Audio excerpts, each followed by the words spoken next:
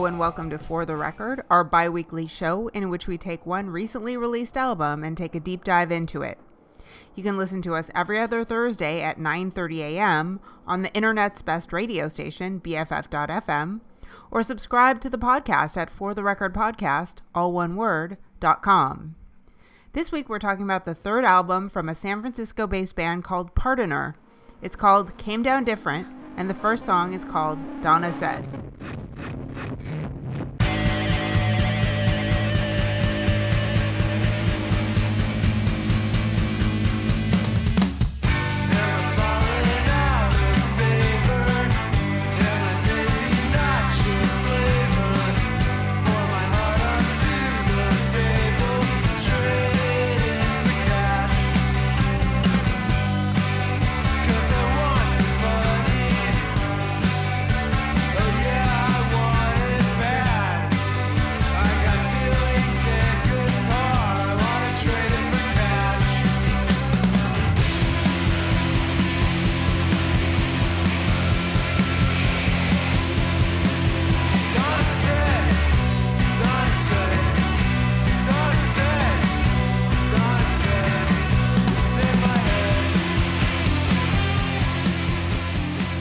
Pardoner are originally a San Francisco-based band. The three original members met at San Francisco State University, and Max Freeland, the vocalist and guitarist, has since moved to Vancouver, but they all came back to the Bay Area to record their third album. Yeah, and what I really appreciate is, I guess, that they were two guitarists and a drummer to start, and then for this album they added the bassist, and I really appreciate how thick and sludgy the sound is. And it's like, oh yeah, that it's a really substantial album, and it's exactly I think what I didn't realize I needed. We've done a bunch of episodes now on albums, I think much more on kind of a pop sensibility, and here, you know, we hear their melodic side, but not until we first heard this wall of guitar noise, and it just takes me back to the best of the 90s. I was gonna say, this hits all of my sweet spots of 90s nostalgia, of that sludgy kind of guitar rock, but also with a pop sensibility. You know, makes me think of like Pavement or Husker Du, because I don't like too much noise. It's got to have a melody, and this has both. Yeah, I mean, I think they're clearly super tight, talented guitarists, and it's very much like, yeah, we're intentionally playing this kind of jangly, vaguely out of tune style that, again, is so Pavement-y, and it's so warm, and I think it's great for this first track. I think just thematically, I'm not going to dig too much into this, but I feel like there is kind of a through line of just like, yeah, it's hard to be an artist, and the sort of struggling to, you know, people have to like you if you want to be a successful musician, and that's really hard. Yeah, and it's got the line, when you got feelings in guitar, you want to trade it for cash. Yeah, and they're doing it. It results in this album, and if commerce leads to art, then that's a good thing. So going from that track, we go into the next one, which is called I Want to Get High to the Music.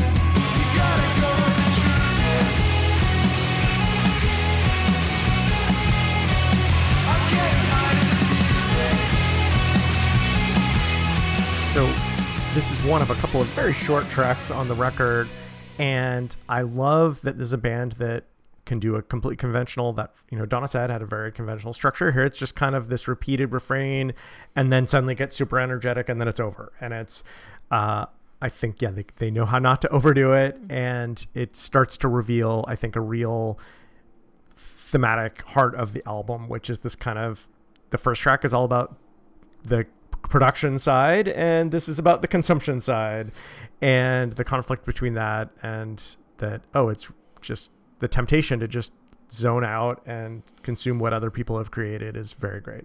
And I love the little riff, just this great little riff, and then at the end it breaks apart into this, very noisy jam that just is a great conclusion to this very short song. Yeah, I think they know, that ability to balance sweetness and complete noisy anarchy, except it isn't anarchy. Everything feels very controlled.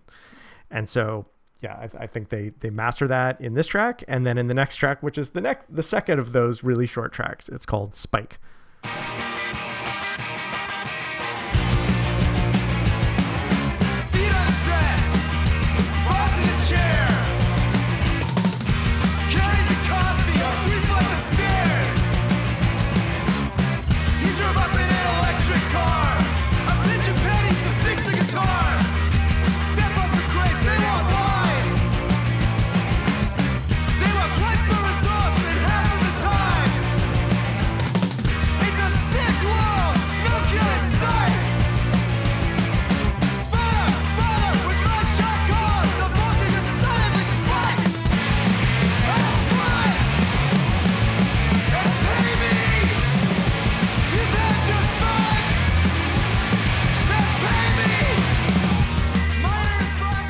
There's a lyrical through line on this album. I think I would characterize it as being about working in the world of late stage capitalism.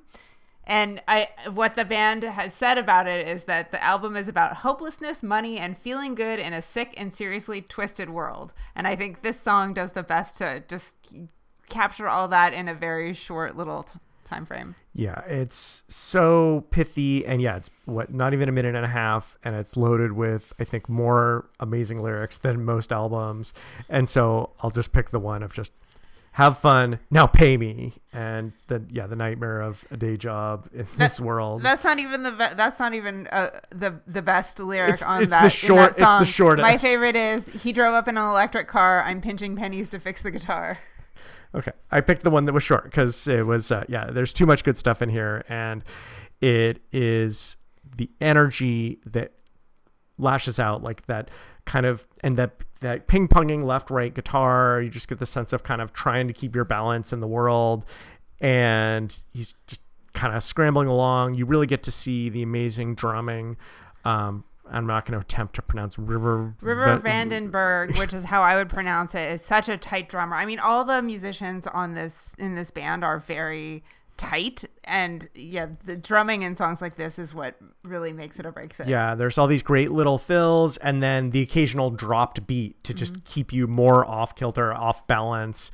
And so you really get that emotional vibe of someone struggling and kind of stumbling through the day just to get through it with this jerk boss, and the anger comes out, and it seems pretty justified. Yeah, all these songs are unsettling in a way that is it undercuts the poppiness of some of the melodies, and I really like it. And I think an additional thing that makes it feel a little unsettled is, I believe I read that Max Freeland sort of made up some of these tunings when learning some different songs. And so they sound a little bit off. And I think that really works for the record as a whole. Yeah, that is awesome. And that you're being innovative, much appreciated. So I think from these two really short songs, we go into one of the longest and more, at least initially, more chill songs. It's called Lucky Day.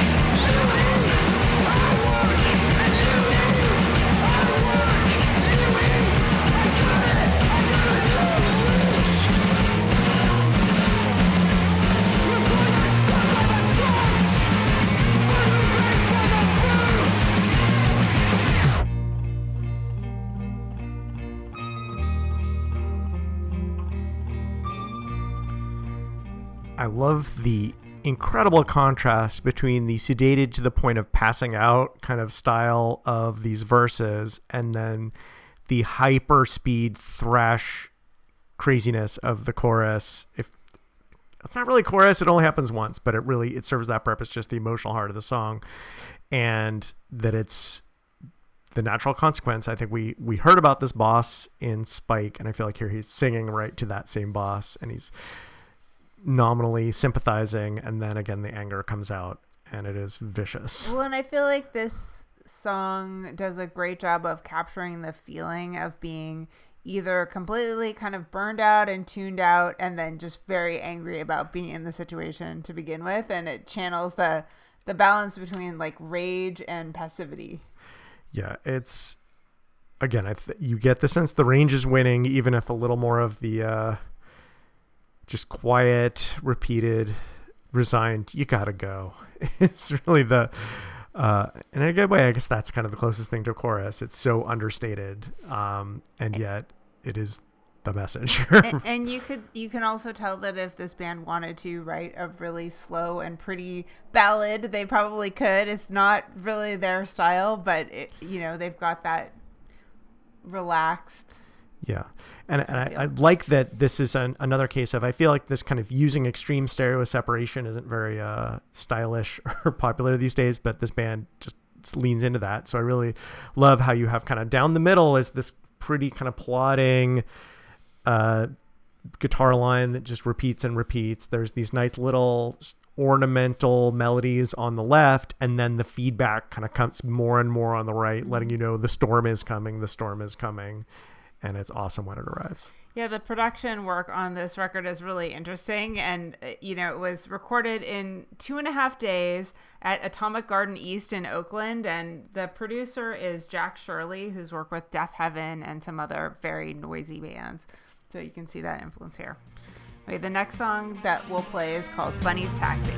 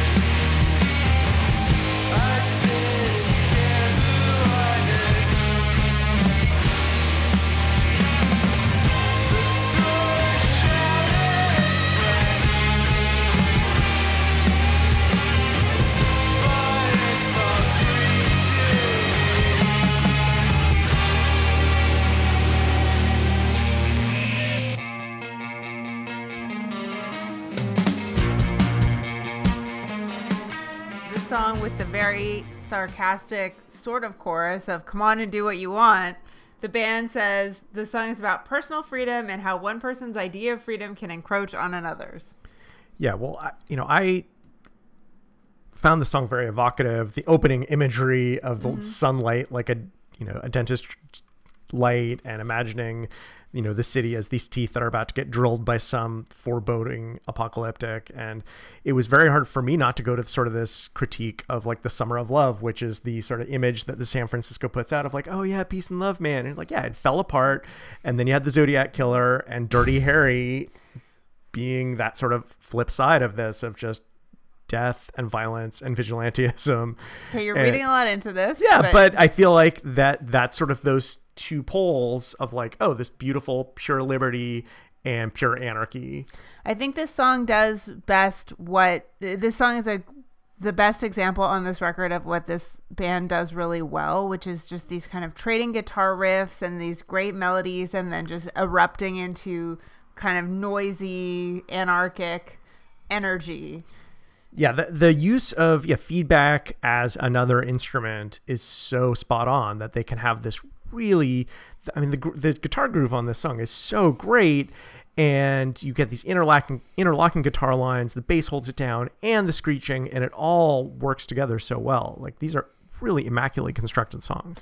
Yeah, and it's surprising that the band members have kind of been living in separate places, and then these songs came out of Max Freeland's demos that he wrote in Vancouver, and then he kind of brought them down and they collaborated to flesh out the rest of the songs and then track this really quickly. It's surprising because they all sound so tight that it sounds like they have been playing together regularly this whole time, and presumably they, have only had few and far between times to be able to get together. Yeah, and especially if the stories of him like going up to Canada and then trying to learn all these crazy new guitar tunings and bringing them back down, and it's like he's like, hey, we're gonna do these songs. Oh, and also I wrote them in Martian, and somehow it sounds like everyone was on the same page somehow. I don't know how you pull that off. Yeah, it sounds very cohesive. So the next song we'll play is called Hammer Factory. Empty van baking in the sun and neglected heat, waiting to blast it all into your face the next time you slink into that chair, whizzing down a big long road, a song you know plays on the station you like. It reminds you of summers you spent working at your uncle's factory where they built the hammers. It taught you a lesson about humility.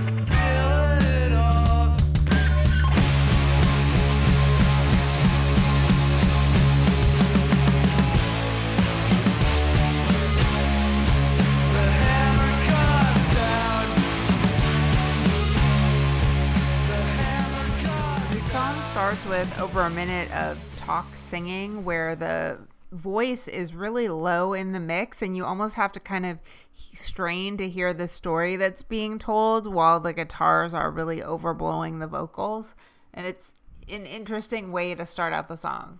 Yeah, I was not expecting, based on the earlier tracks on this album, to hear one that reminded me of King Missile, where it was often this vaguely sardonic talking over often really rocking guitars. Mm-hmm. And here, the instrumentals are over the top, although we do get a little bit of a relief in, I don't know, thinking about the structure. I feel like there's sort of a bunch of talking and then a couple of bridges before then it fades out with just that little bit of whiplash between this vaguely nostalgic sort of feeling of I remembered working in this factory, to the hammer comes down. It's sort of making the hammer, yay. Oh no, the hammer is used to come down on something and just, you don't know what. And it's this, very apocalyptic vibe at the end. A lot of these songs, and I think this is an example, are very ambitious structurally, and I'm not sure they all quite work together, but they're all interesting. But this is an example of one where I think the way that the pieces come together is a little bit disjointed, and I think maybe it could have been tied together more effectively, but I'm not really complaining. Yeah, I feel like it's not quite as, I feel like there's a lot of consistency thematically, and this is the one of the tracks that I feel like is the most kind of outlier, both sonically and in terms of vibe, and it just does seem to be much more about setting a mood, and it does it that, even though it's a very strange mood for sure. So we go from that into another, I think, less atypical track on the album. It's called Totally Evil Powers.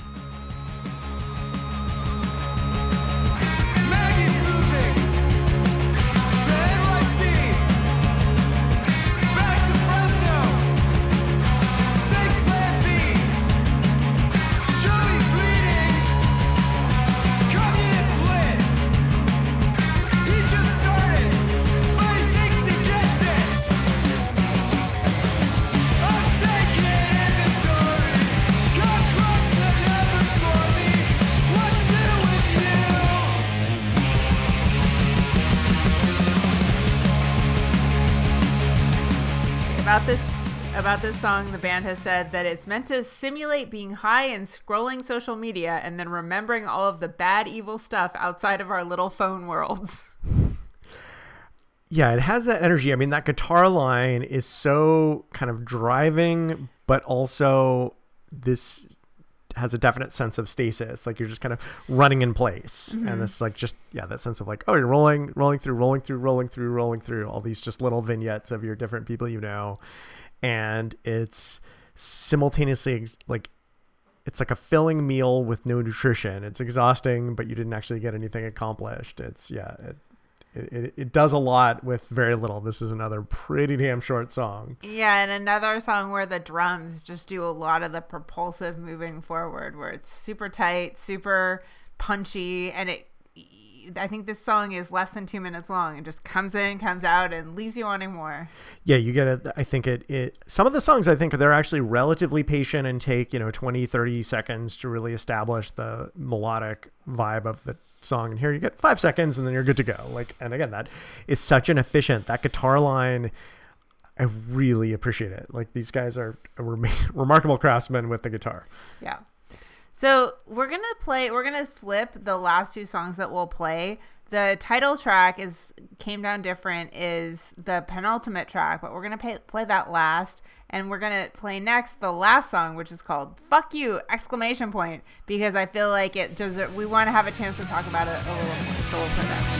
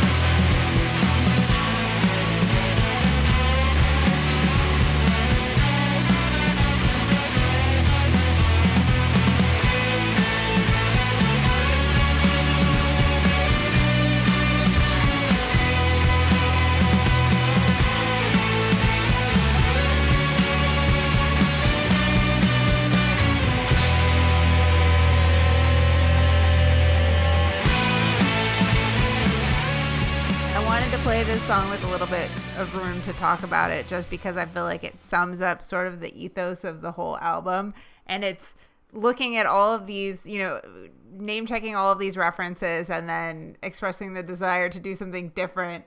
And one of the part that we didn't play in the beginning, in the first verse is Malkmus, Springsteen, McCartney, Mackay, getting all my wisdom from a dumb old guy. Yeah, well, you have to figure out something to be the origin of your next tattoo. I think the challenge of being any artist who is not the first to a field, like that rock and roll or pop music has been around for so long now, and doing something new is almost impossible. And you want to transcend your influences, but on some level you can't. And I think I'm not sure what to make of him going at the end of struggling to celebrate all these people, try to move beyond them. And then in the end, hey, let's bring in some Jerry Garcia and just say, just listen. And I think that could mean so many different things. Yeah. I think the takeaway I get from it, and from all music that we listen to, is that there's always going to be influences that you can pick out. But if it's music that makes you feel something and means something to you, it doesn't ultimately matter. Even if they're trying to do something different and not necessarily succeeding, it's just listen to the music, and if it's good music and you like it, then that's all that really matters. Yeah. And I feel like, yeah, they are succeeding in being innovative, that they're, these interesting, weird tunings and pacings, the sometimes a little aggressive whiplash between the slow and fast and quiet and loud parts, and it doesn't feel like a retread.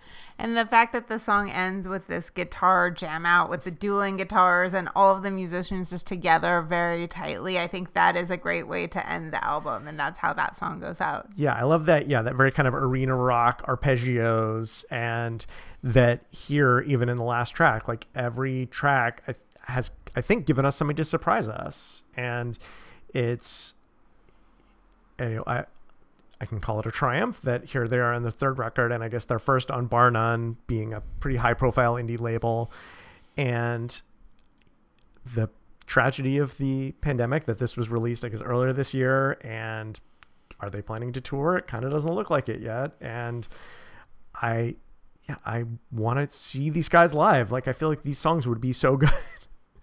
And well, I'm sure we'll have the chance. But yes, soon enough. So this whole album is, I think, only around 30 minutes, which is the length of this show. So just go and listen to the whole thing. It's worth your time. And it's just, I feel like it was a refreshing change of pace from what we've been listening to lately. I think, it's loud and it's angry, but ultimately it leaves me feeling energized. Like, I don't feel like I somehow wallowed and got worse. I came back. I didn't come back worse. I came back better.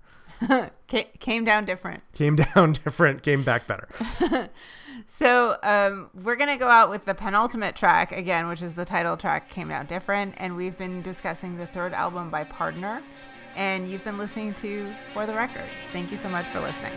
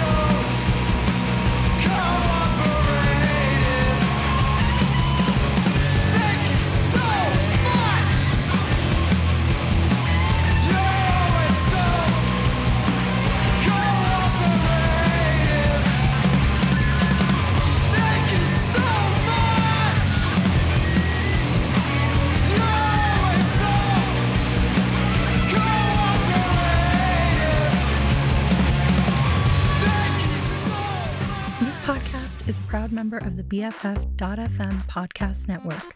Learn more at podcasts.bff.fm. BFF.FM, best frequencies forever.